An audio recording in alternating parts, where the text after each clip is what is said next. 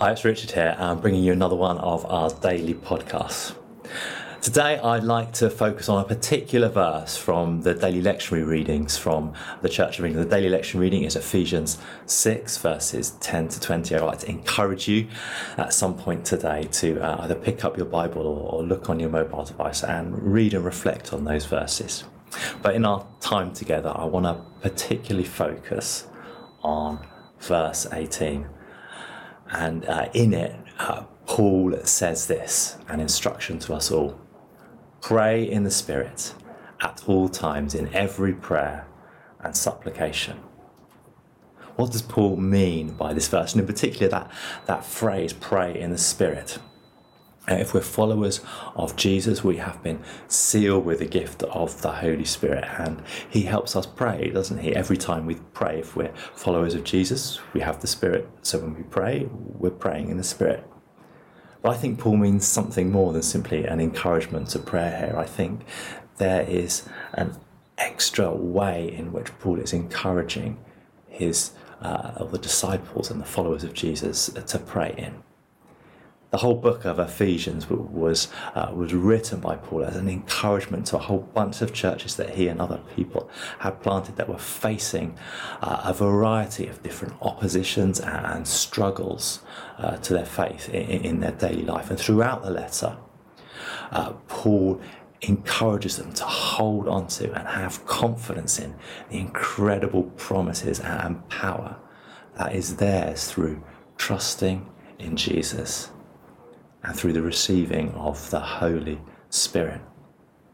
And this closing section of the letter indeed begins with the instruction in verse 10, where Paul says, finally, be strong in the Lord in his strength and power. Paul is asking the followers of Jesus to make a conscious decision to step into and live in the new reality where God's power is close at hand. There's another verse I love which kind of sort of draws this idea of praying in the Spirit and of being in the knowledge of God's power being close at hand, and that's in Paul's second letter to Timothy. Chapter 1, verse 7 of this, Paul says, God does not give us a spirit of cowardice, but rather a spirit of power and of love and of self-discipline. So I think part of what Paul is saying when he says we should pray in the Spirit is he's asking us to be people that pray with confidence before God, where we can pray knowing our prayers have power and authority, that God is listening to them. They can make a difference. We may not always get the answers that we want, but God does listen, and they can and do make a difference. Paul is also asking us to pray with an attitude of love. That's prayers filled with godly care and compassion for people, ourselves included, and situations. And finally, we're to pray with self-discipline. I think that's about keeping going with prayer, not giving up too easily. If you're anything like me, there'll have been times in your life where you've given up praying for things that you really shouldn't have given up praying for. You felt your prayers aren't making a difference, so you stop. But I think this passage is encouraging us to keep going in prayer, to have that self-discipline, to come before God in all times and in every situation, to know God has authority and power to make a difference no matter what is going on.